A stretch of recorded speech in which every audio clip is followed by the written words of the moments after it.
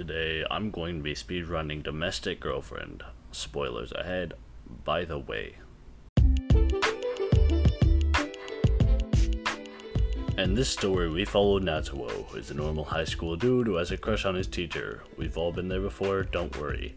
He then goes to a mixer with his friends and casually bangs the nearest chick next to him like he is a complete mega chad. My man Natsuo goes home ecstatic that he got the get out of virgin free card until his dad tells him that the chick he banged is his new stepsister, and his teacher is also his new stepsister too. Jesus Christ, this guy could do better than Johnny Sins at this point. Natsuo, knowing shit's about to get serious, tries to flirt with his teacher. But to no avail, he gets turned down harder than a new reverse card on family game night. After his teacher drinks more cans than my dad ever could, and one night, she then leaves her bedroom door cracked at 37-degree angle so that Natsuo can watch her touch herself to her own former teacher.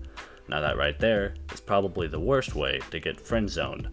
We then meet a girl named Momo, who is a bit of a ho-ho, but that's alright because Natsuo doesn't know no until she tries to fuck him.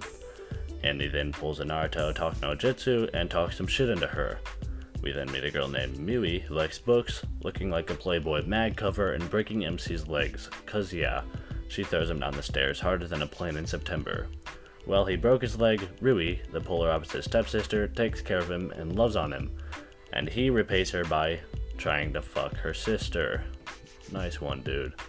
We also meet a dude named Alex who speaks English like he got hit by a car and has to wear a neck brace. Moral of the story, if you like pinball, watch this because the plot makes the MC bounce from one situation to another like a dad looking for milk. That's all. Peace.